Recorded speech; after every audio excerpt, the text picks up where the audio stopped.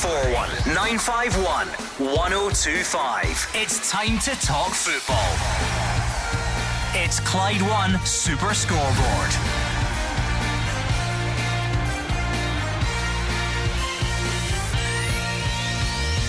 Good evening and welcome to Clyde 1 Super Scoreboard as we keep on working through the business end of the season. The fallout from a busy weekend rumbles on with Glasgow's Big Two both thinking about what comes next. Brian Graham still angry about Partick Thistle's COVID relegation and wants to put it right in the playoffs this week. And speaking of playoffs, Airdrie against Hamilton in the Championship playoff this evening. I'm Gordon Duncan and joining me tonight you have Simon Donnelly and Hugh Keevins. To say that Brian Graham is angry is an understatement. Simon, wait until you hear what he has to say. It's coming up and it's well worth listening to, Partick Thistle fans. But you're right, Gordon, what a great week. Starting with a Lanarkshire derby tonight, Partick Thistle at home to Ayr on Friday, and then those games from the bottom six at the weekend. So much at stake. I mean, the top of the top flight never really goes quiet, Simon Donnelly, does it? We might not have any midweek action and we know the title's done, but everyone's thinking about the future. And then you've got the battle for third, relegation, playoffs, it's player of the year season. It's all happening. It's all happening indeed, yes. Going back to the playoffs there, I think they'll be very exciting. My old club, Partick, there again, you know, always having to win the 2 or 3 games to get up. So yeah, that'll be a tasty fixture on Friday night. But yeah, there's still a lot to play for this season. And still a lot of fallout from Ibrox as well, you know. There always is. Yeah, there's no end of topics from that game.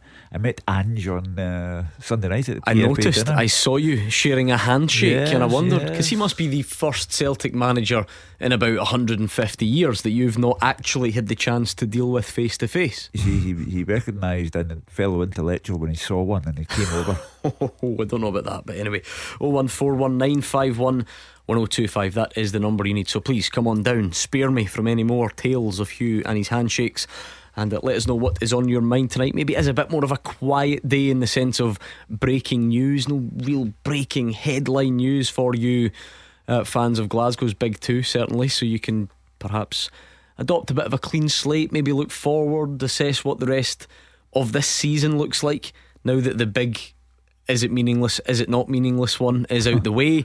Still got games to play, so what does it look like for you between now and the end of the season? What are you wanting to see?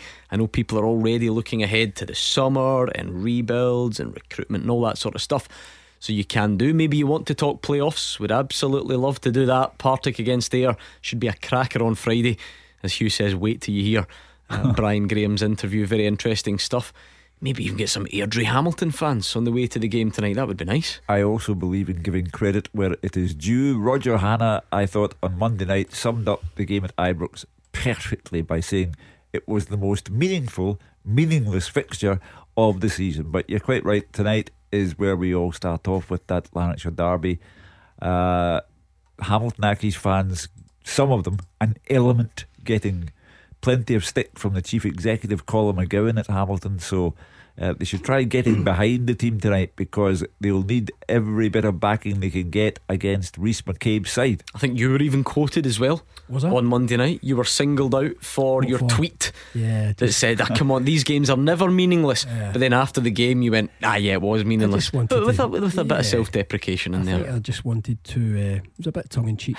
I got a few replies to that one. A few nibbles. I'll bet. A little nibble. Good. Here and there. That's the best way for it. Come on then, 01419511025.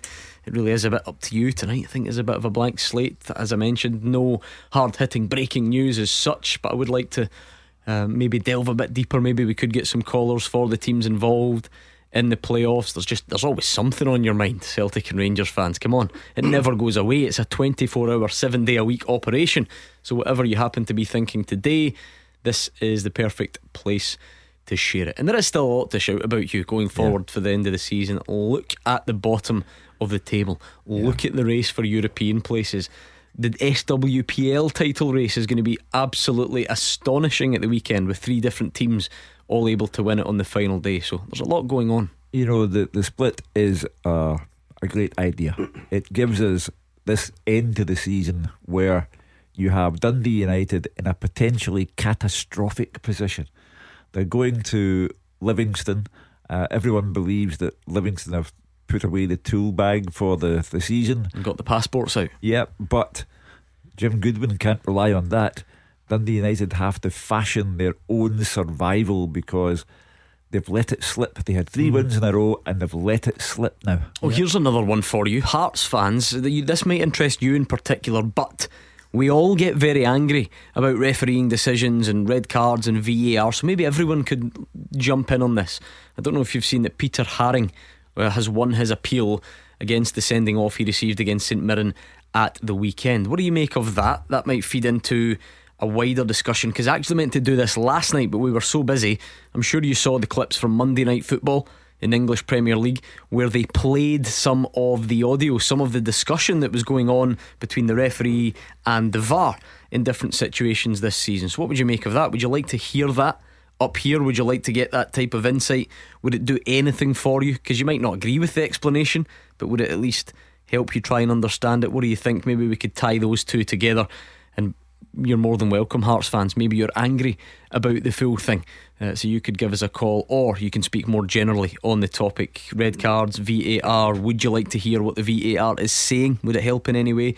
Why don't we set that up as a topic as well? 01419511025. I've not seen anyone who thinks that was a red card at the weekend. No, hence why the appeal was won. Well, it's another one of those occasions where why when it frustrated. goes to VAR, do they not? Because it's not an obvious mistake. Is that what the wording is? That would it be obviously is. But people felt it was obvious. Yeah, so that's a good question. VAR and, I'd love to be able to answer it for you. The only thing I can say is that justice has been seen to be done. It was an unfair red card. The mistake has been rectified, and that the Hearts Aberdeen game at the weekend is huge. Never satisfies clubs that though, because you lose the player on the day, don't you? You don't get him back. Well, I suppose at the very end of that particular day, Hearts got a penalty to get them at least 1 point and salvage something from the day. But yeah, you're correct that they are immediately punished and retrospectively not punished. And just generally, Simon, the whole point of it's because it's now happened a few times this season. I'm thinking Tony Watt, Nicky Clark, was it Jago at Hibs, one of the Hibs midfielders. It's never a great look when there's a red card, VAR upholds the red card or gives the red card, and then the appeal is won. It's just not a great look. That's when you told me that news when I came in. That was the confusing bit for me, because I seen the highlights of the game, and you know it goes to VAR. So why did they not get that right at the time? That's the confusion about it. Anyway, right, you can like there we are. See, we're off and running on a topic we never knew existed 2 minutes ago. So tell me, I see the stuff with Howard Webb on Monday night. Then obviously transparency and some communication there, but how does that affect the actual frustration of the supporter inside the stadium? Oh, that's the thing. It sits there confused. Unless this is step one of a long process, because this wasn't live. This was clips of previous ones, which I think is great, because we'll all get frustrated over the time about the length of time they take to get to decisions. But some of that explains it in the discussions, but it still doesn't solve the guy sitting at the stadium scratching his head. The cynic in you would say that, all right, let's hear some of the VAR explanations where it was a bit more chaotic, or the refs didn't come out of it looking so good. And I think they did play some where there were perceived mistakes, but when it's sort of handpicked after the event. But you never know, maybe it's the first step, and maybe that's something that you would look to rectify or improve on in the future. Anyway, number of different things for you to get your teeth into. 01419511025 is the number you need, so please give us a call, or you can tweet your thoughts over at Clyde SSB. I think that small discussion has piqued the interest of Brian by the looks of it. Take it away, Brian. Yes, it's regarding this clear and obvious error. When the referee gives a decision in the pitch, and then it goes to VAR, and then it doesn't get overturned, and then it goes to the appeal panel and it is overturned, it's making a mockery VAR, as far as I'm concerned. It looks to me as if the VAR people don't want to overturn any obvious or any error whatsoever, and until they clear that up, VAR won't work properly. I think this is the thing, Hugh. I've always struggled with VAR, because remember, we're new to this, right? It's been around for years now. It's the bit that I think probably sticks in most people's throat, because their big theme is it's only there to correct clear and obvious errors. Great, but what you think is clear and obvious might be different from what Simon thinks is clear and obvious, which might in turn be different from what me or Brian think is clear and obvious. Like most things in life, VAR is imperfect. It cannot guarantee you 100% success. Howard Webb, the man who appeared on television on Monday night and introduced the audio aspect of the conversations between VAR and the referee at the game, is the same Howard Webb who has 3 times this season had to apologise to Brighton for you had to get decisions. that in there, didn't you? It just happens to be Brighton, not my fault. He, on behalf of his association, has had to apologise to Brighton 3 times. Results that have gone against them because of VAR decisions, which could have cost them a place in the Champions League because of the number of points they have been accumulating. So whether it's England or Scotland or anywhere else you care to name, VAR is imperfect, but we have accepted it, embraced it, because it does cut out mistakes. It doesn't catch everything. No, I mean, Brian, did you see that one that we were speaking about today, Peter Haring? Have you seen that over the weekend? Sorry to put you on the spot. That's what I was talking about, but I got it wrong with the producer. I said a Hibs player. I apologise for that. Yes, when I seen the incident, I immediately thought, well, obviously it was highlights, so it wasn't overturned. If I was watching that live, I'd expect that to be overturned. And then obviously in the appeal panel, it wasn't. It was overturned, rightly so. But this is not exclusive to Scotland. I mean, I know VAR's new for us, but England have used it now for 3 seasons, and they've got things wrong as well. I can remember a penalty, a sending off in a Man United Southampton game, but 2 years ago. Man United won the game 9-0, and the 8th goal was a penalty, and the player was sent off, and obviously went to VAR, and it was upheld, and then it went to an appeal panel 2 days later, and it was overturned.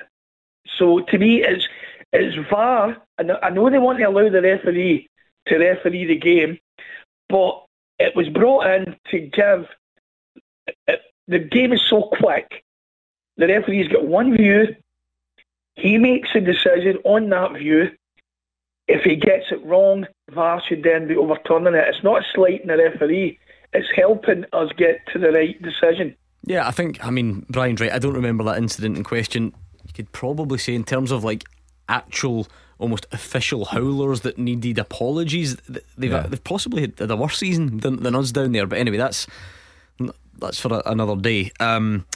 But that one in particular, the Peter Haring one, Simon, I think you guys will know, everyone listening, just because I'm here and I'm on this side of the desk, I'll always at least just try to understand where it's come from, even if I don't agree. I don't have to agree, but to just try and make sure, because there was one a couple of weeks ago that everyone was all hot and bothered about, but then you think, well, that probably isn't a clear and obvious error, so that just isn't going to get overturned. That's why I was asking you earlier on about this clear and obvious difficult error. This one, isn't it? When you look at that tackle, it just doesn't really have many of the hallmarks of a red card for anyone. No, there doesn't. Any tackle's going to have a bit of speed, but it seemed, was that not your classic sort of taking one for the team? Yeah. I mean, it's barely more than a trip. Didn't have the sort of endangering the opponent element.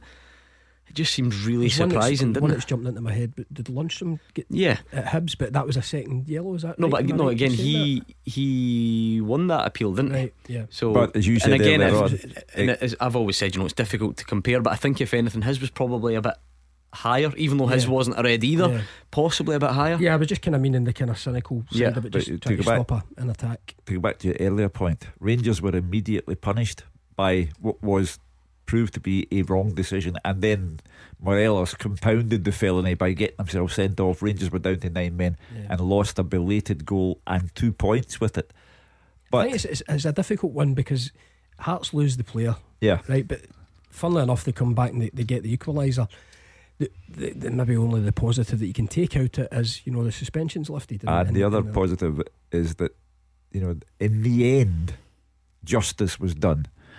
We can argue over the immediate penalty of losing the player and the progress of the game thereafter, but in the end, justice has been done. Yeah, I kind of get where you're coming from, but I do think the problem with now, because you've added this extra layer in the middle, so people are then asking why can't that layer be the justice? Why can't VAR be the justice if you need a third layer? I think that's the frustration, isn't it? All I can say is that 2 seasons ago we were saying, well, when VAR comes in, all of that will stop, and the referee's naked eye is not good enough.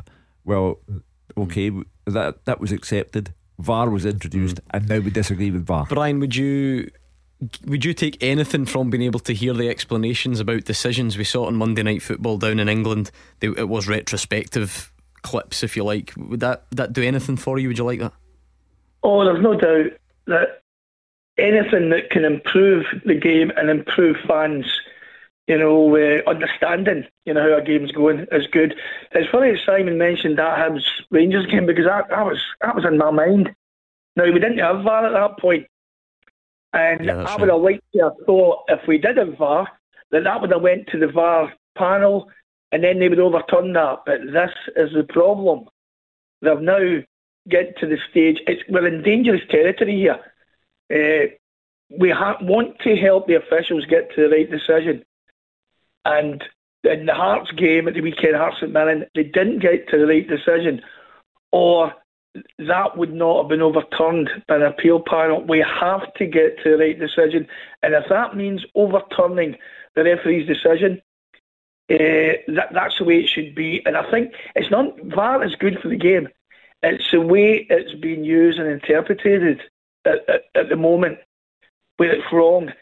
We have to get to the right decision. I can't emphasise that any further. I think that's a fair point Brian says, because this whole discussion is loaded, isn't it? And I get it as well, because I feel those frustrations, but just by nature we remember the apparent mistakes, you remember the apparent controversies, and you end up skipping over all of those goals, of those goals that have stood when they would have been ruled out previously, or have been ruled out when they would have stood previously, and your brain just doesn't want to go there. No, listen, I'm not the biggest fan of VAR. I'm not. Maybe I'm just set in my ways, but I did listen to Howard Webb.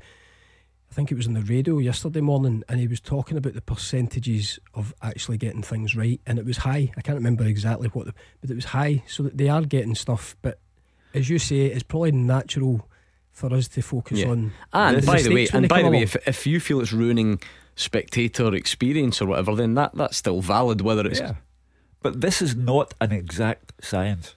When Howard Webb is having a conversation about his arm is not in an unnatural position, that is not a penalty for me, somebody will say yes, it is. His hand is in an unnatural position, that is a penalty. That is football in a nutshell. Thank you very much, Brian. We'll take more of your calls. Get them in 01419511025. You are the voice of Scottish football. Call 0141 951 1025. Clyde 1 Super Scoreboard. Hugh Keevins is here, Simon Donnelly alongside him, and both waiting for you to get in touch. You can tweet us as well, although not if they're like this. This is the one and only Adam Colville says, Super Scoreboard always sounds so much better when you're sitting 30-degree heat in Gran Canaria sun, loving life on the balcony, listening to Shinjuku Shug's dulcet tones. I've got this vision, right, of like the couples on the balcony next to above, below. Who is that guy? What is he on about? Are you a big hit in the Canary Islands? I would have thought so. Yeah. Globally appreciated. It's obviously that time of year. Your partner in crime usually on a Wednesday night, Big Martin. I seen that. He's I was going to use a sweary word. He's flown off. He's flown off to Portugal apparently, and I had to laugh, honestly. So talk about some things never changing. I saw his partner took to Instagram to complain that he was taking too long to get ready for dinner. Bare chested. I mean, it doesn't matter which time zone he's in. I'm jealous right enough. I'm jealous.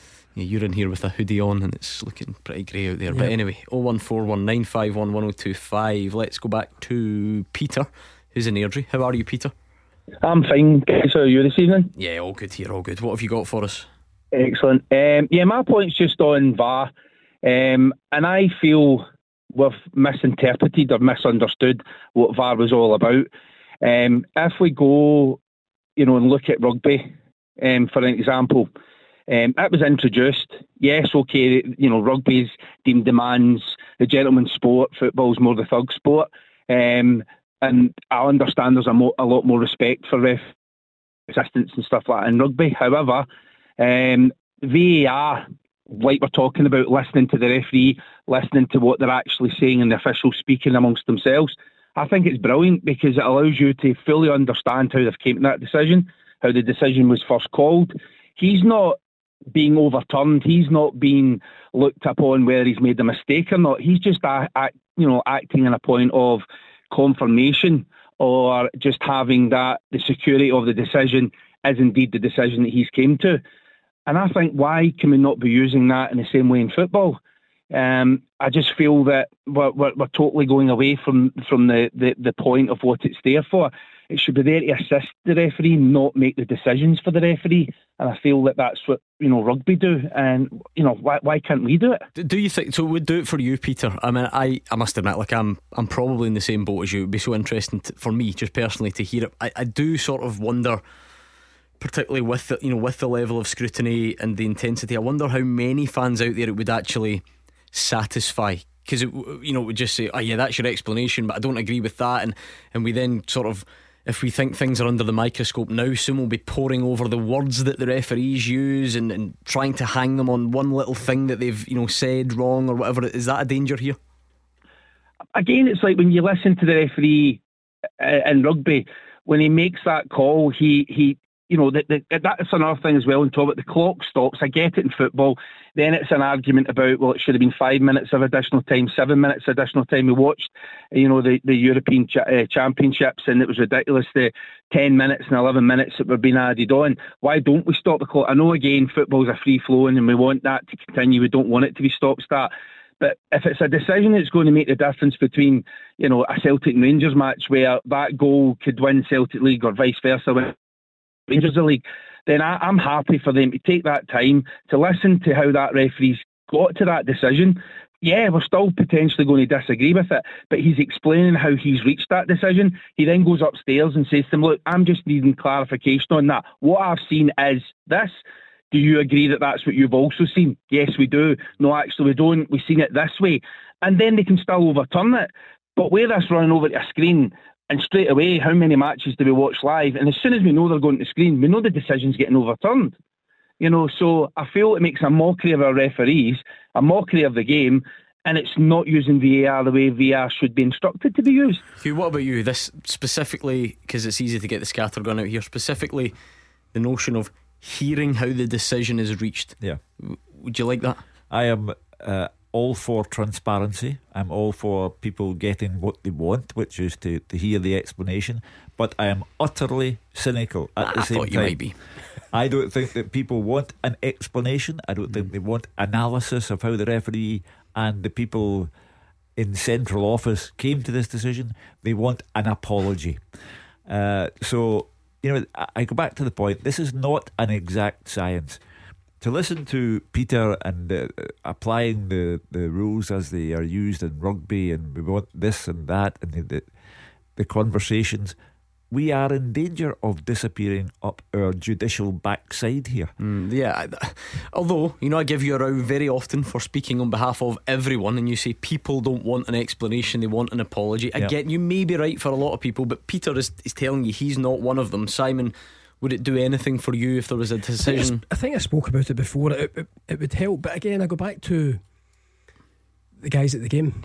They're not getting that explanation. If we're sitting, am I right in saying with the rugby, it's if you're sitting watching the telly, or is it over the tannoy explanations at rugby? I don't know. But the thing, let's assume that is maybe that's the dream though. Maybe that's the end game. But just generally speaking, an explanation, would it work for you? It would help, yes, it would. Where they get the explanation, where they're coming from with it, I think it would help. Communication always helps.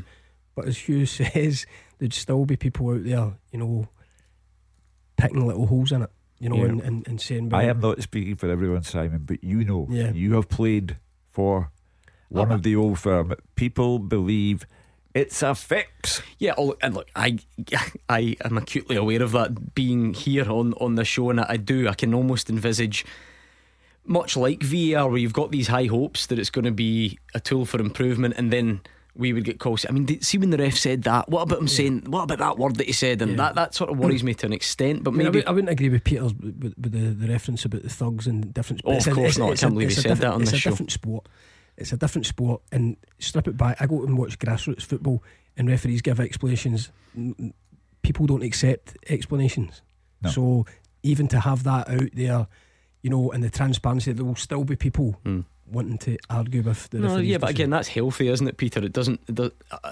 It's possibly not enough of a reason to not do it, is it? No, I mean, again, I totally understand what Simon's saying about, you know, comparing the sports, and I'm not in any way, shape or form. As I say, I'm a football fan. You know, I love my football, and I'm never going to compare it to any other sport. But I just look at how it's been able to be integrated into another sport, and there is not the discussions that we are having, that they're having in that sport about how that didn't work or that's not. There's an acceptance there that they understand it's there to make the decisions, or not make the decisions but assist the decision. We're using it to make the decisions, so therefore we're not being refereed by the referee, we're being refereed by VAR. And that's where I feel it's taken. When it initially was introduced, it was that belief of this is going to stop potential, you know, big game changing decisions happening, and I feel it's not doing that. It's making it worse, because as both, you know, the guys are saying, it's then allowing, you know, there's a conspiracy, or he supports so and so, or this is the reason they've came to that decision, and it's just then making it even more of a lucky. But I wonder, that's the thing, you know, that is the thing. As much as I'm agreeing with a lot of what Peter's saying, I keep hearing this, you know, when we talk about that, if we're limiting this to the number of decisions correct, I keep hearing it's making it worse, when it's not. It can't be. Even if you think it's not getting enough for you, it's not getting worse. It's obviously not getting worse. We are in the infancy of our implementation of VAR. And at the moment, it looks as if Peter's correct that every time a referee goes to the monitor, he's going to award a penalty or send someone off. But perhaps there will come the day when referees do go to the monitor and say, no, I think my initial decision was correct. And at that point, someone will question the referee and not VAR. So as I say, we don't go in for long discussions while the game is being played, and we have this conviction, as Peter does, that referees are going to the monitor and being told what to do, and therefore the referee's not in charge. Big Brother in the Big Brother office is in charge. But this may change over the passage of time, because we are, as I say, a matter of months into VAR in our game. Do you know, I just, obviously I'm always on Twitter during the show just to make sure nothing's happening in front of us. See if you're listening and you think Hugh, Keevins, Simon, Donnelly, they're talking rubbish, they've had a bad day at work. Do you know who's having a bad day at work? The guy or girl who's in charge of UEFA's Twitter account. They've posted a graphic with Real Madrid and Inter Milan, and it says the finalists confirmed and the scene is set. Answer 5 questions correctly for the chance to head to Istanbul. Did they know something that I thought was it kicked off in Australia already or something, and we know the result? I was totally confused. I thought, how have I missed this? Not half looking forward to that game tonight, though. Well, that'll be a bit of a game. What, Airdrie Hamilton? Yeah, obviously. Thank you very much to Peter. That was an interesting call, well put across, Peter, on 01419511025. And you can tweet over there as well. Just try not confuse me as much as that UEFA tweet did. I must say that was not something that I necessarily expected. I suppose, Hugh, when you see an experiment, as it was, talking about Monday Night Football and playing audio from VAR, it's easy to sort of want to leap on it all, you know, right now. There aren't many leagues, in fact there aren't any, I don't think, who have that, you know, on a regular basis. It does seem like it's that even that idea is in its infancy, you know, to get the explanations out there. Because as I said, even the other night, although we saw it was clips from weeks ago that were being explained retrospectively, which is fine, it's better than nothing. But maybe don't be fooled into thinking, that's it, that's what we need full explanations at all times right now, because the chances of us and I don't like to be self-deprecating like this, but the chances of us being the first to do that, pretty slim. I go back to the point that if Big Brother Central say to the referee, his arm is not in an unnatural position, it's not a penalty kick, then someone will disagree with that. So you if the technology is there, you have used the technology, the people in the Big Brother office have given their analysis of it, and the referee can agree or disagree, but there will still be people to say no, they're wrong. No, I know, but that, it's still for a lot of people, some, I don't know the number, would be nice to hear. I think there was a handball clip the other day, and someone, the explanation is, okay, I think that hand's by its side, I think his hand's by his side, I think he's trying to get it out of the way, I think it comes off of his thigh first. Let's take the weekend as an example, right? Connor Goldson goes down with the hand that hits the floor. Not everyone knows the rules off by heart, because that's not fun. That's not a fun way to consume your football. But if you hear, again, you might not agree with it, but if you hear that ref or that VAR saying, right, okay, let's have a look at that, yep, ball definitely hits the arm, but that's his supporting arm. If it's a supporting arm, that's not deemed a penalty. Yep, I'm happy with that. Are you happy with that? Okay, on we go, play on. Yeah, I think the reasonable person out there would accept that, and that's where, when I looked at the stuff on Monday night with Howard Webb, there was a part of me going, right, okay, I've got frustrated with lengths of time of them getting to decisions, but that is maybe explained a wee bit clearer to me, so I'm maybe going to be a wee bit more accepting the next time. Probably not, because you just get frustrated with things anyway, but at least there's something there, and it's after the game you're looking and going, right, okay, that's how they got to that decision. But I think it's a wee bit off for us in this country just now. I can't see it any time soon. In Airdrie has some thoughts, and you will hear them next.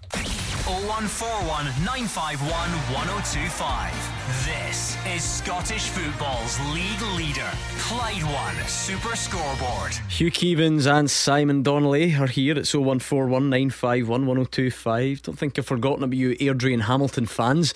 It would be quite nice to hear from you if you're on your way to the game tonight. Big one in the playoffs, so why not get in touch? Let us know how you're feeling heading into it.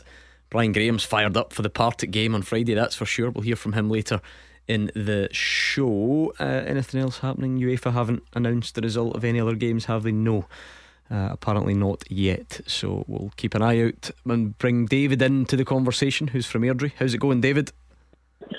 Great, gents, thanks very much for the call. Pleasure, good to have you. Don't think we've had the pleasure of your company before. What's made you call tonight? First thing, Gordon, thanks very much. It's a bit of a reaction to the chat earlier on about the kind of rugby analogy and the relation to rugby. I'll start off by saying good luck to Airdrie. A wee soft spot for them. I hope they do well. Good to see them back up at the top half of the league. But my two kids, my youngest kids, played rugby first, and when they moved to football, as much as I'm a footballer, I always kind of felt that there was something missing when they moved to football. The kind of the ethos of rugby is so good, and I think that's part of the reason why try to bring that into football kind of won't work.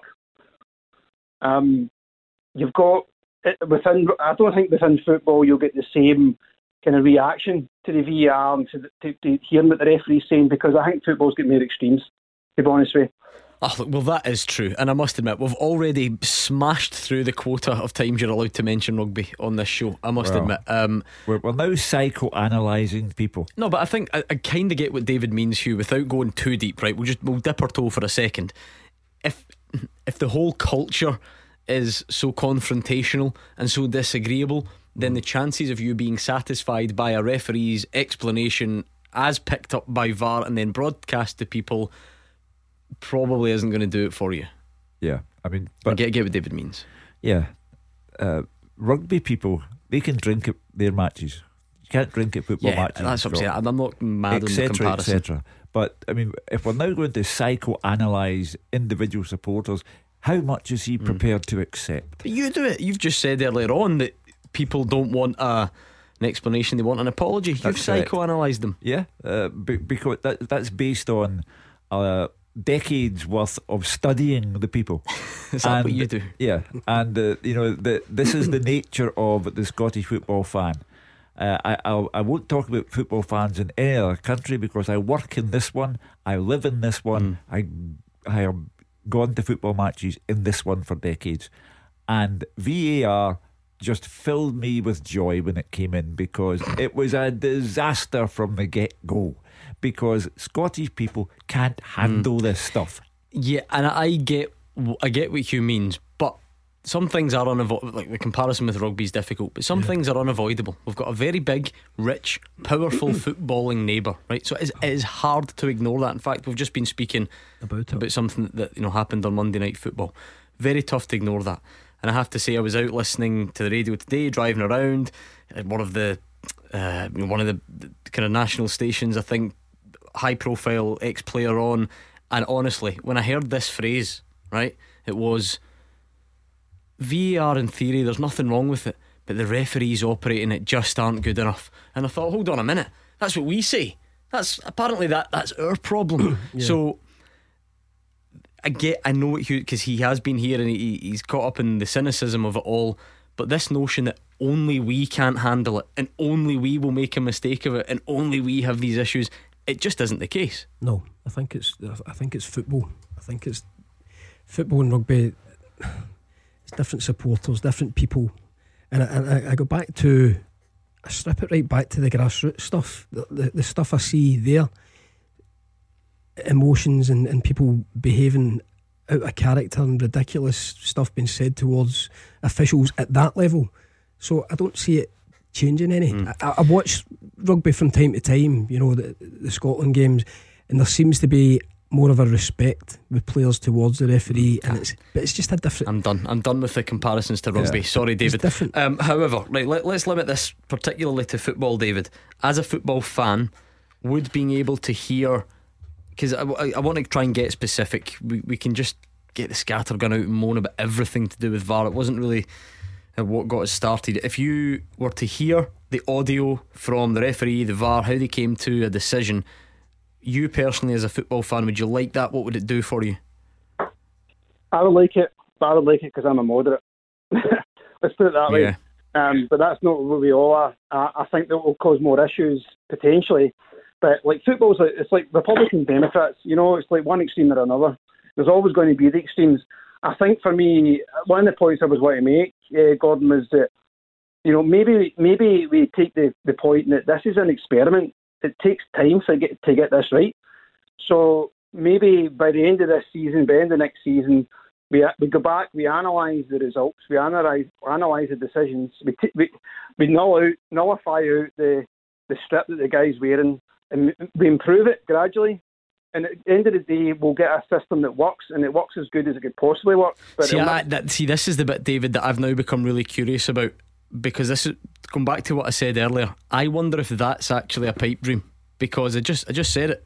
They had 4 years in England, all the money, full-time refs, 20 odd cameras at a game, and I keep hearing pundits, managers, players, fans saying this isn't working, the refs aren't good enough, they're making too many mistakes, it's ruining the experience, etc., etc. This idea that we will somehow get to a satisfactory level for everyone, I wonder if everyone has got the wrong expectations. Well, as I said, we'll never get to the point where everyone's happy. Maybe it's a system. It takes time. You improve the VAR system, you improve the referees, you improve the VAR system, and we get there eventually. When I say there, I don't mean there for everyone. Because you're never going to get to the point where everyone's happy. It'll never be the case. And we'll all have different opinions of that kind of scenario and how it works. But my short point is that I think it's a system that does work, and it should work eventually. And by the way, I'm a Celtic fan, so saying that's important. I look around me and I see sane, rational men like Derek McInnes, the manager of Kilmarnock. And I remember him saying a few weeks ago, I am sick to death of VAR. Now, if it's getting to the sane and the rational, they're going to have to wait, like fans, players, everyone else, to see how this resolves itself, because that's my point. I don't want to keep repeating early it repeating it word for word. In the leagues where it's not early days, they say the exact same things as we do. So football, that is the very nature of football, the volatility of football. But we pundits and punters are in the early days of it. So we're having a real good shouting match every week about this, that and the other, and now it's audio as well as video. Yeah. And maybe that's the sad bit, Simon. Maybe that's the depressing bit, the bit that people feared generally when VAR would come in. Because I'll keep hammering this point. Presumably in 4 years we'll still be saying the refs aren't good enough and making too many mistakes. Get rid of this. Because if they're still doing it in the big leagues right now, 4 years on, will we be doing the same? Probably. Are we spending too much time? How do you strike that balance then? From a football perspective, I hope they improve it. I hope it gets better in time. I think the English one has got better. I think going back to they're still moaning about it all the time. That's where when Hugh says you've got your VAR came in, they were saying it would stop debate. It doesn't. It just increases debate. As Hugh says, and granted, this might be a tick in the transparency and communication column, but they've had numerous instances this season where they've had to offer official apologies to clubs for blatant, undeniable errors. So if that's it having got better, it doesn't bode particularly well, does it? What you wanting just to get rid of it? That's the thing. Either that or it's going to require a real attitude reset from us. But I don't think you can expect people to do that either. If you got rid of it, then I would say this to you. No, that's the thing. That's not an option. No, I know that, but let me make the point. If you did get rid of it, we in this country still object to Jeff Hurst's goal in the World Cup, and that was 57 years ago. But Joe Jordan's handball, but Big Joe did touch it with his hand. We get away with one at Anfield that night. There you go. I think we've got a new. Do you think to try and inject some light relief into this, we do, what's your favourite goal that would have been ruled out had VAR been in operation? Those are good examples, I must say. But anyway, there we are. I think that just about does it for the first part. Thank you very much, David. First time we've had the pleasure of your company. Hopefully it won't be the last. Thanks. Good man. That was David Nairdry on the usual number. Now that usual number, it's always important, but particularly at this time in the show it becomes important for a different reason. Beat the Pundit with the Scottish Sun. For the best football news and opinion online, thescottishsun.co.uk/football. Right, beat the pundit time. Let's see what you are made of. I think it's 2 out of 2 for the pundits this week, which is not great. I must admit, doesn't sit particularly well with me. So let's see if we can knock them off their perch. 0141 951 1025. You come on here. If you get more questions right than Hugh Keevins or Simon Donnelly, you win a signed ball. It is that simple. So let's hear from you before 7 o'clock. Your chance to beat the pundit is next. The winning team all season long. This is Clyde One Super Scoreboard. Simon Donnelly, Hugh Keevins, both here for your listening pleasure tonight on 01419511025. I said it was maybe a slightly quiet midweek, and then we spent 1 hour arguing about VAR. So there we go. If you've got anything to add, you can please feel free to do so. We might indeed move on, thinking about what comes next for the teams at the top. We've got playoff action tonight as well. Playoffs coming thick and fast across the next few days, so lots going on. Get in touch, give us a call, and we will speak to you as soon as we finish this. Beat the Pundit with the Scottish Sun. For the best football news and opinion online, thescottishsun.co.uk/football. Too easy for my liking last night. A 5-2 win for Mark Wilson. Can't be having that on my conscience. Jack in Larkhall, how are you? I'm not bad, how are you? Yeah, good, thanks. I don't know what it is. I think you sound good, Jack. I think you sound confident. Am I right? Aye, well, we're on our way to the Airdrie game, so we're hoping for an Airdrie win. Right, give me the details. How many are we talking? There's 4 days in the car, but it'll just be me. 4 on 1. Listen, there are no rules against that, Jack. The more the merrier. Just make sure you give me the final answer, because it can get a bit confusing. What are you thinking? In fact, we'll talk Airdrie Hamilton after Beat the Pundit, because it's just so tense. We just want to crack on with the main event. So I'll toss the coin. If it's heads, it will be Hugh Keevins. Tails, it will be Simon Donnelly. For the 4 on 1, It's tails. Come on, Simon. Bring it on. Do you want to go and ask them to bring more of their pals? Just to bring it make on, a fair Jack, fight? and his 3 pals. Right, I'm going to give Simon some greatest hits radio to listen to. Jack and friends, here are the rules. Pretty straightforward. Answer as many questions as you can, and your best passing and moving on if you don't know the answer, okay? That's fine. Good man. 30 seconds and your time starts now. Which St Mirren player has scored 3 times against Celtic this season? Mark O'Hara. Robbie McCrory's brother plays for which other Scottish team? Aberdeen. Name any current Scottish Premiership side that Brian Graham played for before Partick Thistle. Ross County. Which Scotland international plays for Club Bruges? Jack Hendry. Name any Scottish Premiership goalkeeper who's played every minute of every league game. Pass. Which French side will Man United face at Murrayfield in July? Leon. Okay, let's bring back Simon Donnelly. Simon, can you hear us? Yes. He was good as his word. I'm not telling you if it was a good performance, but I think Jack answered them all without much help, unless they were just doing hand signals or something. But anyway, are you ready? Yes. Let's go then. Your time starts now. Same questions. Which St Mirren player has scored 3 times against Celtic this season? Pass. Robbie McCrory's brother plays for which other Scottish team? Livingston. Name any current Scottish Premiership side that Brian Graham played for before Partick Thistle. Dundee United. Which Scotland international plays for Club Bruges? Hendry. Name any Scottish Premiership goalkeeper who's played every minute of every league game. Hart. Which French side will Man United play at Murrayfield in July? Lyon. Rabbi Matondo joined Rangers from a club in which country? France. Jack and Co, have you done enough? I don't think so. I missed a couple of the questions because I couldn't hear it. I don't know. Who's with you, Jack? Because I think you did answer all of them on your own, am I right? Aye, they threw me under the bus. You just watched me. They're hopeless. They 3. Who are they? Name and shame. Just my 3 pals, Ryan, Martin and Stuart. I didn't think they offered you much help, but I thought you did okay. Let's find out how well. Mark O'Hara has scored 3 times against Celtic, so it's 1-0 to Jack. Robbie McCrory's brother plays for Aberdeen. 2-0 to Jack. Oh dear. I thought he couldn't hear the questions. Terrible I'm start. amazed that Jack thought he got these wrong. Good way for Simon to get back into this, because I reckon you had Brian Graham at Dundee United. Yes, but he also played for Ross County, and Jack got it. Oh dear. Jack's enjoying this. Jack's namesake Hendry plays for Club Bruges, so you got that, but so did he. 4-2. Jack's flying, 100% right. Then it turned slightly. You passed the next one. The Premiership goalies with every minute of every game are quite a few actually. Trevor Carson, Liam Kelly, Ross Laidlaw, David Marshall and Joe Hart. Simon Donnelly pulls one back. Man United will play Lyon. Simon, you got that, but so did Jack.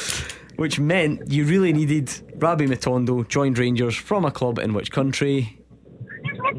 Belgium? Nah, it was Schalke of Germany. So a 1, 2, 3, 4, 5-4 victory for Jack and Co. Well done, Jack. I'm shocked at that. Why is that, Jack? I don't even know. I'm gobsmacked. The Ross County one was a complete guess, to be honest. Jack, you were flying. You're absolutely flying. Right, tell me more about this. What's the Airdrie link? I don't think you're an Airdrie fan. I assume some of your pals Airdrie fans. What's the script? No, so we had been going to the lap call Thistle games the last couple of Wednesdays, but we were looking for something to do, so we thought we'd go to one of the playoffs. I like that. I really like that as an idea. It has captured the imagination, and I must say, Hugh, yes, it's not the playoff to get in the top league, but there's something about that. Airdrie Hamilton, there's a Lanarkshire derby in there. Airdrie free scoring, knocking numerous goals past everyone, including Falkirk. The Ackies not long ago in our top flight, in fact the first beneficiary of the reintroduction of the playoffs. That's got a lot going for it, that game. And when the chief exec of Hamilton Ackies has to appeal for the crowd to turn up and support the team, there's a little bit of trouble there.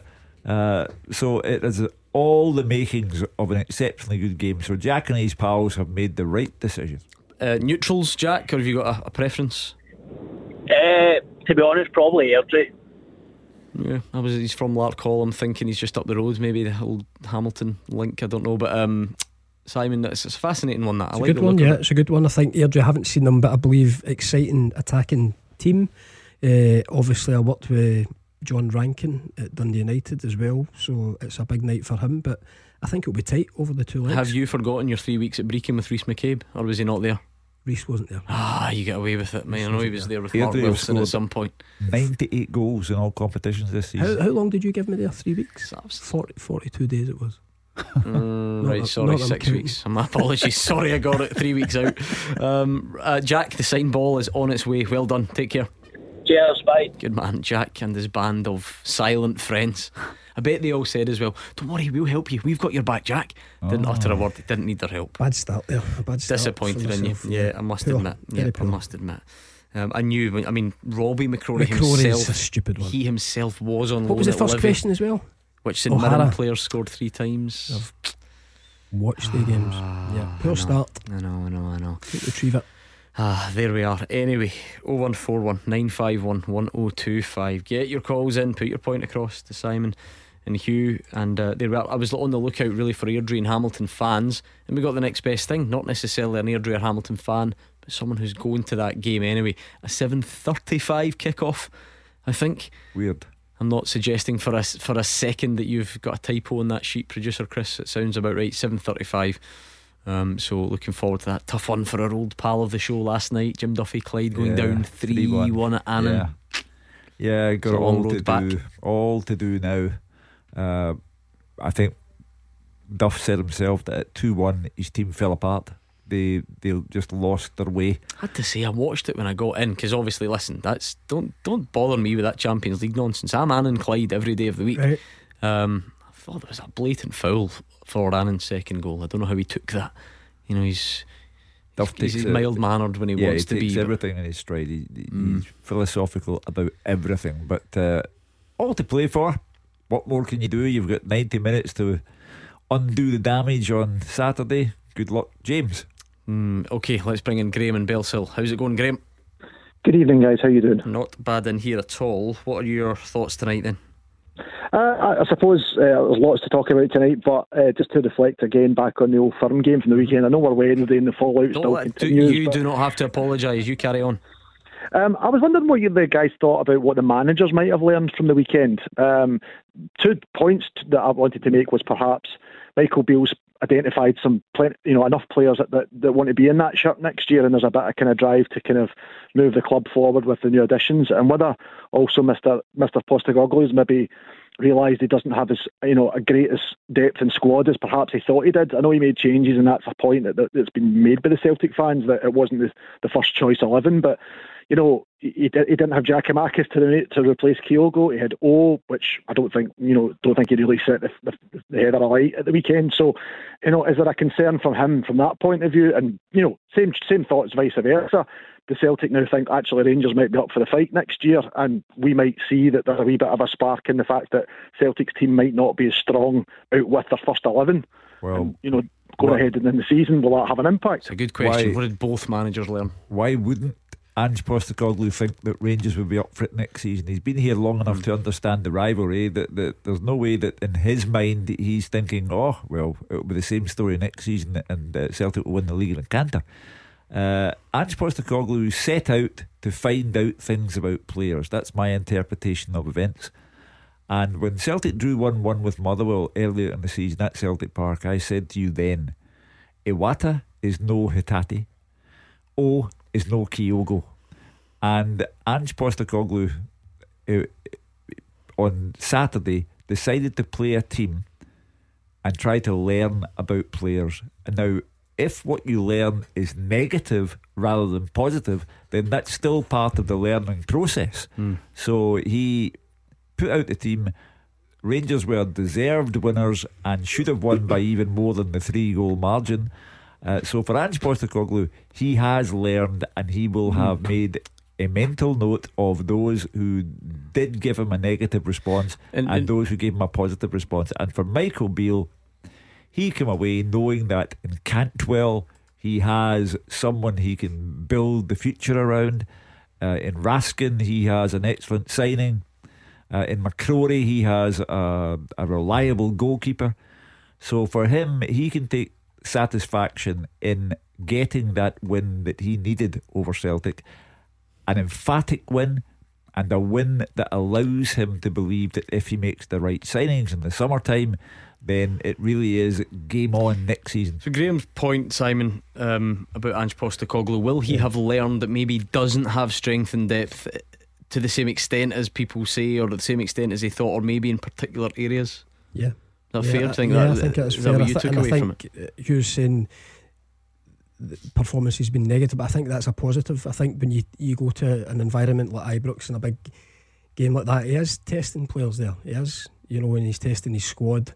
And we've seen in the past that if players don't get to those standards, that they're quickly moved on. He's come out today or said that he's wanting to strengthen again. He wants to go to the next level, which from a Celtic perspective must be exciting, because they're on the cusp of a treble. But when you're missing guys like Carter Vickers, big player, Greg Taylor didn't play. Greg Taylor's stamped that left back place for his own. The boys that came in, Celtic didn't perform well, so it's difficult when you're in a team that don't play from the start. Yeah, well, Rangers start the game quick. That's what but I was there wondering. was guys there that didn't do themselves favours. That's what I'm wondering about big picture, because ultimately you can lose games of football and you can play badly. I mean, Celtic don't do it very often. But I mean, is he likely to? Because some have got a different body of work than others. We've not really seen many of them a lot, but for particularly Kobayashi and O, they're both new, they're both young. Is he seriously going to look at Saturday and say, oh well, they won't do for me next season? No, I don't think. Or is it going to take more? I wonder if Bernabe's in a slightly different Played scenario, maybe been a bit longer. Played a wee bit more. Would he, if there was one that does that apply to, was it just an off day for the three of them?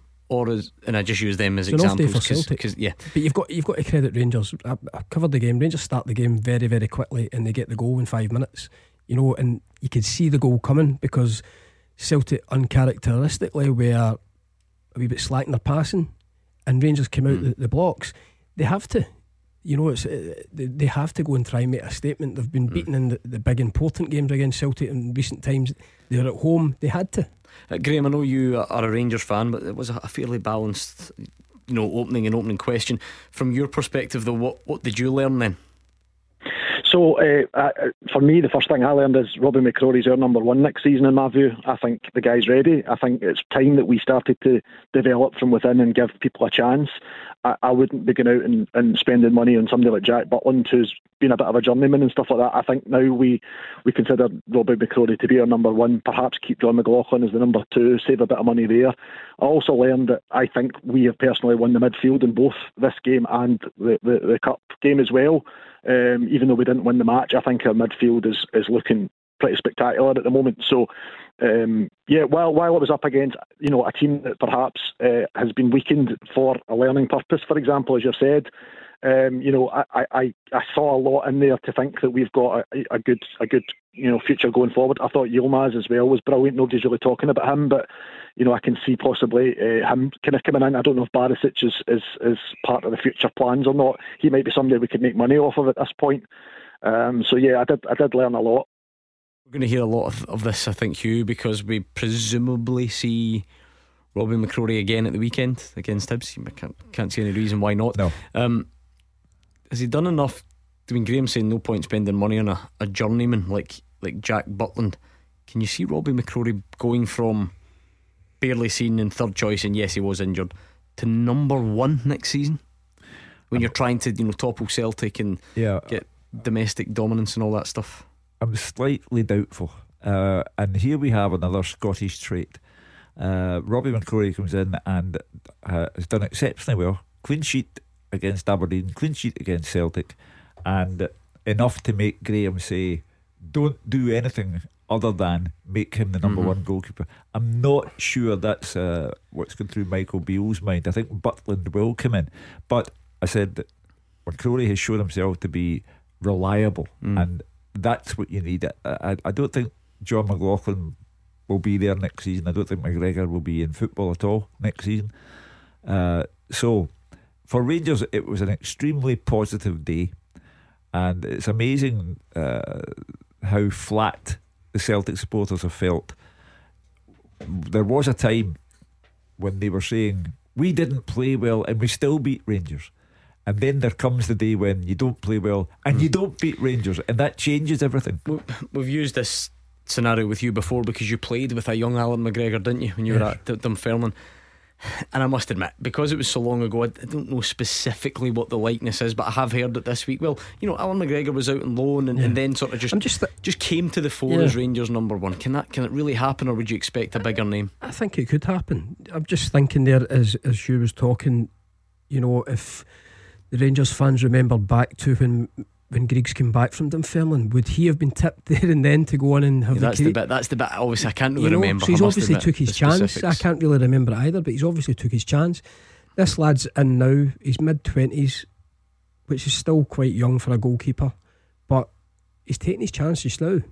A couple of good saves, wasn't there, and quick off the line in particular. He had a really good save for O'Reilly, an important part in the game. If Celtic get a goal, you never know. It was a good save, strong hand, but he's taking his chances, and he has to do that week in, week out. Thank you, Graham. Some very interesting points, well made. Jeffrey is up next. Jeffrey, what's your thoughts? Oh, good evening, gentlemen. Hello. I've got 2 points to make. Go for it. Right, I think McCrory should play to the end of the season. I still think we need a backup goalkeeper. Next season, I think you'll do well. I mean, he played well on Saturday, and I did not expect that scoreline on Saturday. What we need to do is try and get Tillman at a price not too expensive. And I would like to know what the two of you think about the weekend's Women's League. It's going to be fantastic. I'm going to try and watch one of the games. I honestly think I've seen a few games this season. I think the Rangers women might just do it, and I would like to know what you think. Right, we've covered a lot of ground. Let's try and we'll whiz round those. Well, I think you've kind of answered Robbie McCrory on the previous point. The next one Jeffrey made on the previous caller, Jeffrey, Malik Tillman, Hugh. That was interesting. He was back. He won Young Player of the Year. Yeah, I don't think there's any room for financial negotiation. I think there's a set price of £5 million. Take it or leave it. And Graham, the previous caller, made the point about don't bring in Butland, save money and keep McCrory.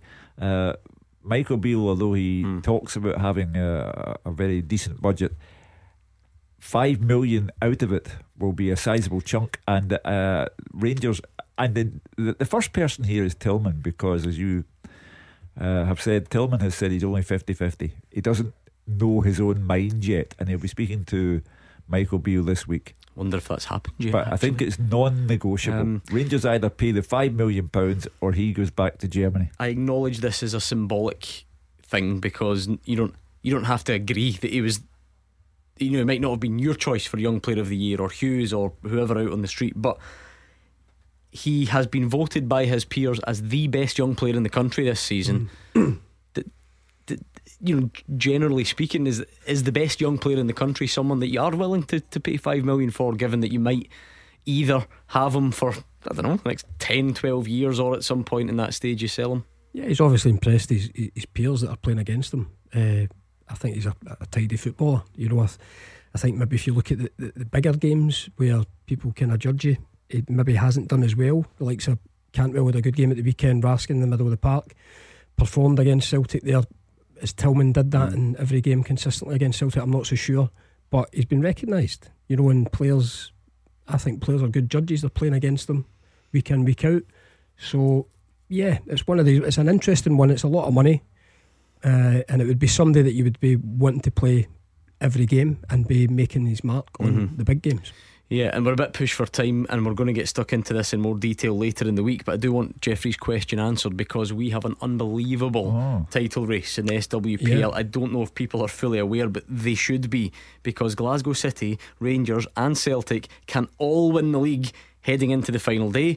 Glasgow City go to Ibrox to play Rangers, and Celtic host Hearts. You're actually working at that, I believe. Yes, doing the co-commentary. Yeah. I genuinely, of any league, I can't remember a title race anywhere where three teams can win it in the final day. Yeah, it's incredible. And I'd seen little bits of Celtic last week getting the great result. You know, it was a fantastic crowd at Celtic Park. So and then Rangers have won heavily against Hearts as well since. So it's all we play for. And Yeah, the title could go to one of three. And 2 Champions League places, Hugh. So Yeah. they all need to win it. You know, they all need to win their game for their own, because they're going to try and win the league anyway. And it obviously Glasgow City are in the driving seat, 2 points clear. But if they lose at Ibrox combined with a Celtic win, you're talking about a title race that's settled on goal difference. Rangers are 1 better than Celtic at the moment. On the face of it, Glasgow City, top of the league, even though they go into Ibrox, should have a tighter match with Rangers than Celtic should have against Hearts, who are coming into that match off the back of a 6-0 defeat from Rangers. And you would fancy Celtic to win, and perhaps by a decent margin, and you would think that Glasgow City and Rangers would be a lot closer at Ibrox. That's the theory. In practice, it will be exactly the opposite. Yeah, a very different Hearts lineup, I suspect, this weekend compared to last weekend as well. So interesting times ahead. Jeffrey, thanks for bringing it up. We'll take more of your calls. We'll get a full-time teaser up and running next. Taking your calls on Scottish football. 0141 951 1025. This is Clyde One Super Scoreboard. Hugh Keevins and Simon Donnelly are here. It's 0141 951 1025, or it's Twitter at Clyde SSB. You can get in touch on Twitter, of course, as always. Much prefer you on the phone. Much prefer it. I'll do you a full-time teaser, but I'll tell you what, I'll make it nice and easy, and we'll give you a bit shorter tonight, because I wanted you to crack on with something that is far more important than your full-time teaser. I can assure you of that. Clyde One Super Scoreboard, supporting Mental Health Awareness Week. Yes, every night on the show we've been speaking to people, organisations involved in the game that we all love, but with a link to Mental Health Awareness Week. And by the way, let me thank you all for your such positive feedback on that already. People getting in touch either to maybe ask for support or just praise the message that's been put across, because I think we all know that football can be such a force for good. I know that we spend a lot of time arguing about the bad points, but it certainly can have such a positive impact. We had Joe McKee, Dumbarton player, on Monday, who works at charity Back On Side.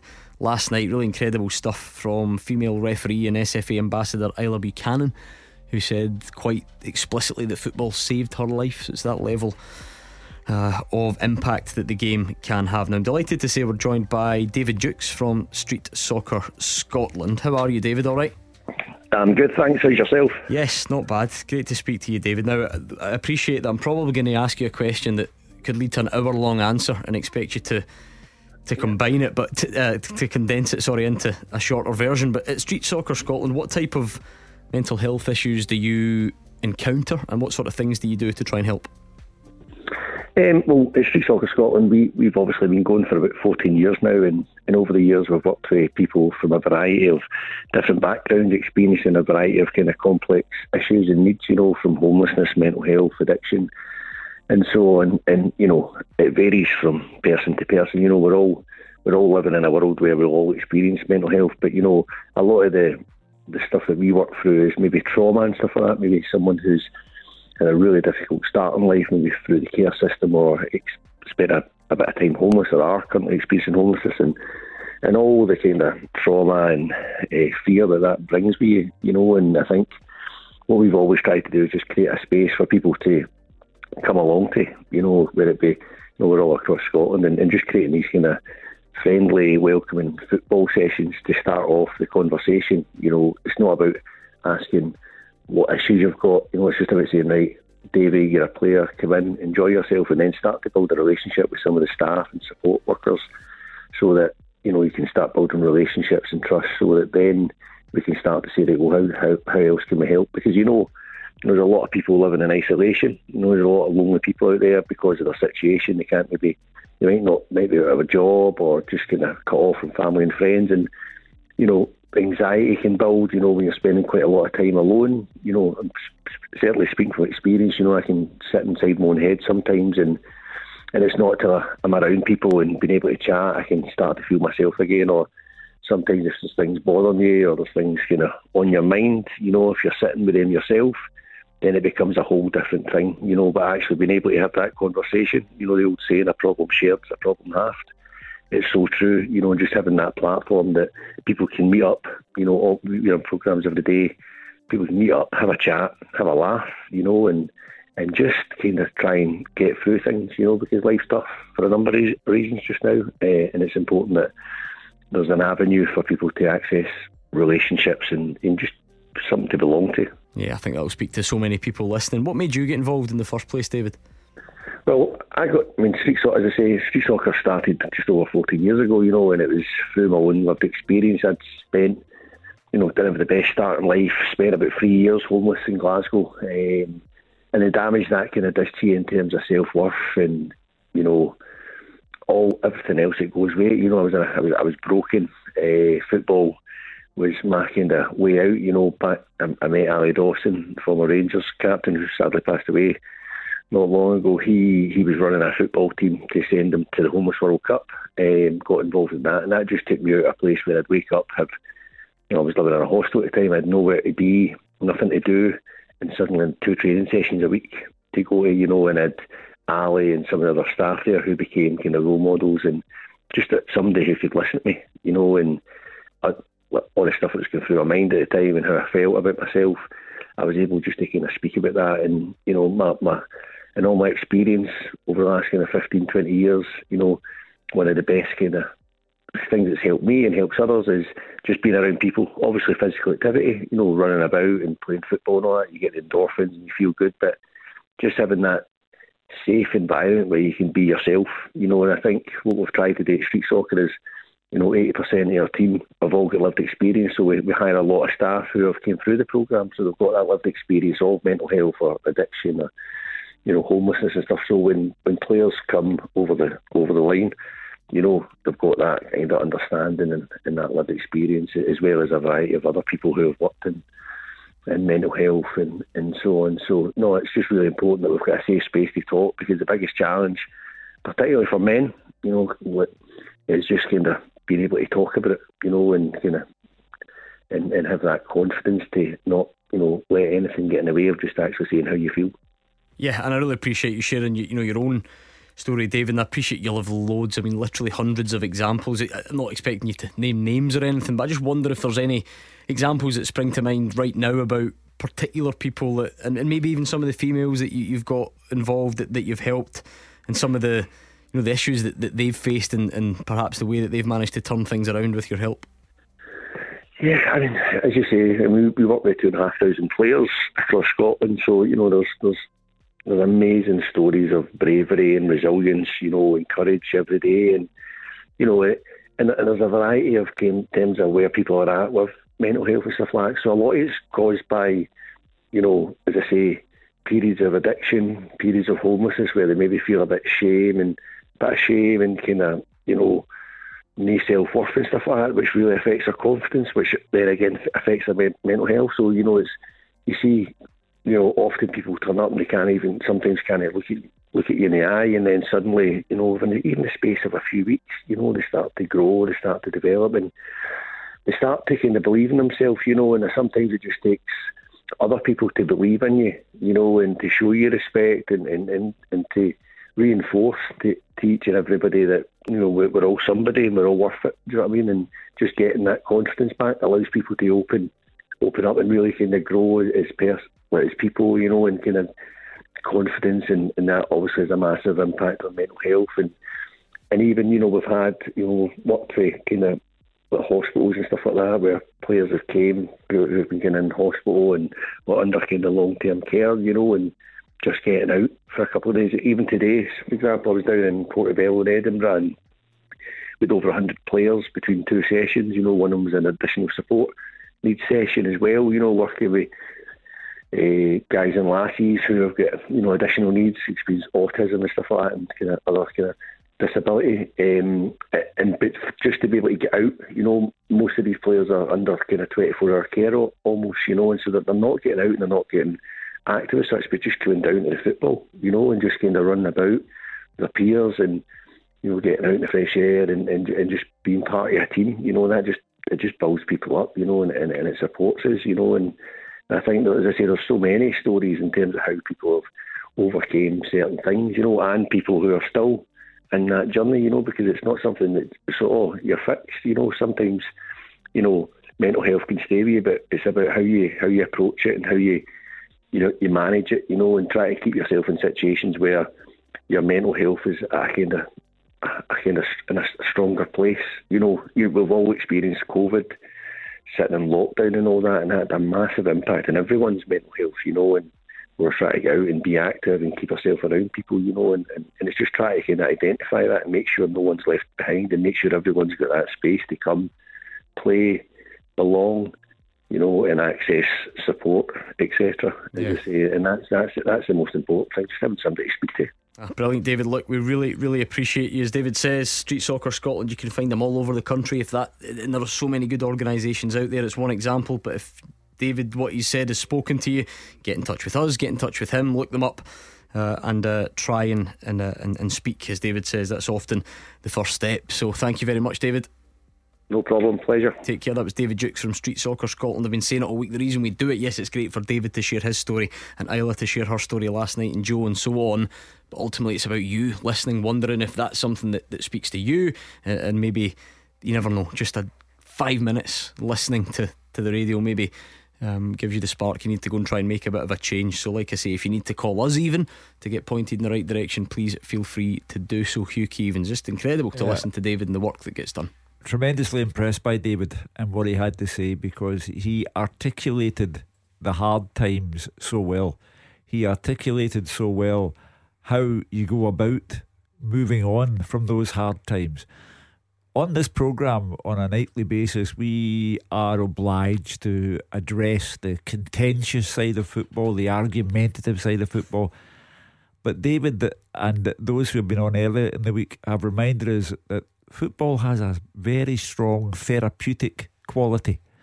David has enjoyed the benefit of that, and those who have been on Monday and Tuesday likewise. So the Street Soccer, marvellous, tremendous initiative, 14 years going strong, and wonderful words from David. It's made Nadeem call up, certainly. Hi Nadeem. Hi Gordon, how you doing? Good, how are you? I'm good, thanks. I'm good.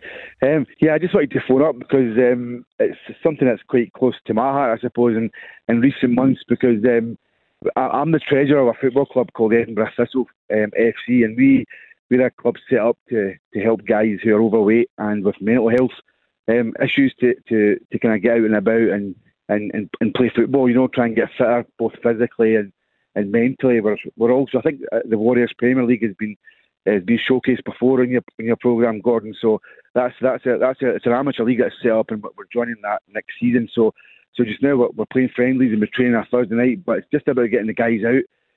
Guys that are maybe stuck at home, as Dave was saying there, especially during COVID, as we know the issues that's perpetuated, and I just feel that it's not really talked about, especially within the kind of male community. Mental health has definitely still got a stigma attached to it. You don't know, chat about your feelings and things, and that's got to change. So our club, we try and change that in the small way that we can, getting guys out, training our Thursday night, playing games on a Sunday, and we try and just building that camaraderie. And it's become, we've now got over 30 odd members in our club.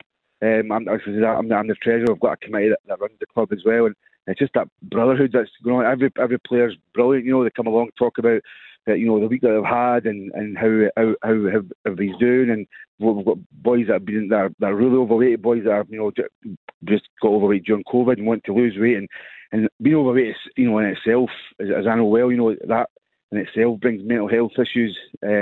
Just being that size, but for guys who are a bit bigger to think that they can actually play 11-side football, and it's not something that's a barrier to them to get out and about.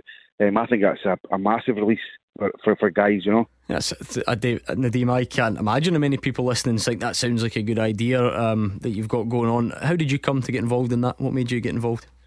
It was just through the exposure of the Warriors Premier League. So if you can look at it on Facebook or on their website, it's a league. It's an amazing setup. It's a league that's set up, an amateur league that's set up specifically for that purpose, Gordon. Where it's teams guys that are part of a team who are overweight and want to get fit, and mental health issues, and want to get out and about and help themselves get fitter both mentally and physically. So the league was created, and it's got 12 teams running just now. The new season starts in January, so there's quite a few teams already that are signing up to a new season, including us. So all I would say is guys that are out there that are struggling, mental health wise and with their physical fitness, and they want to get back into football, because a lot of time it's you maybe think you can't do that. And absolutely, get in touch with clubs that are already affiliated with the WPL or new clubs that are joining. For example, ourselves, Edinburgh Thistle. Get in touch and enjoying the kind of movement towards getting fitter. Brilliant, Nadeem. You are a good man, and I appreciate you sharing that. Thank you. That was Nadeem from Livingston, and we'll take more of your calls. You can go back to the football. You can carry on that theme. You can do what you like. We'll try and speak to you next. Number one for football in Glasgow and the West. 0141 951 1025. Clyde 1 Super Scoreboard. Into the final parts with tonight's guests, Hugh Keevins and Simon Donnelly. If you want to get in touch, you still can. I think we could certainly squeeze some in before the end of the show on 0141 951 1025, or Twitter over there at Clyde SSB. We do have one big playoff game tonight, Airdrie against Hamilton. We're already 12 minutes in, goalless. Hugh Keevins. Yeah. And this season's blown apart some of the cliches. I thought they're meant to be tense affairs. We've seen goals raining in left, right and centre in the playoffs. Well, enough for Owen Coyle to look at 13 goals against Queen's Park and think, do you know what, I'll go somewhere else. Yeah, what did you make of that? He's an old pal of yours. Did that surprise you? It did, because I think that you can appreciate that the Queen's Park story is going at a ferocious rate, and they're possibly ahead of themselves at the moment. Who thought that they were going to be a game away from being a Premiership club? Yeah. And by the way, pure speculation. Just can it be a case that you think, it's going to be tough to do that again? Can we actually get as close as that immediately? Yeah. And then done a good job this season, no doubt about that. Time to just step away. They have the kind of infrastructure that would make them worthy of being contenders for the Premiership, but they don't yet have the kind of playing personnel.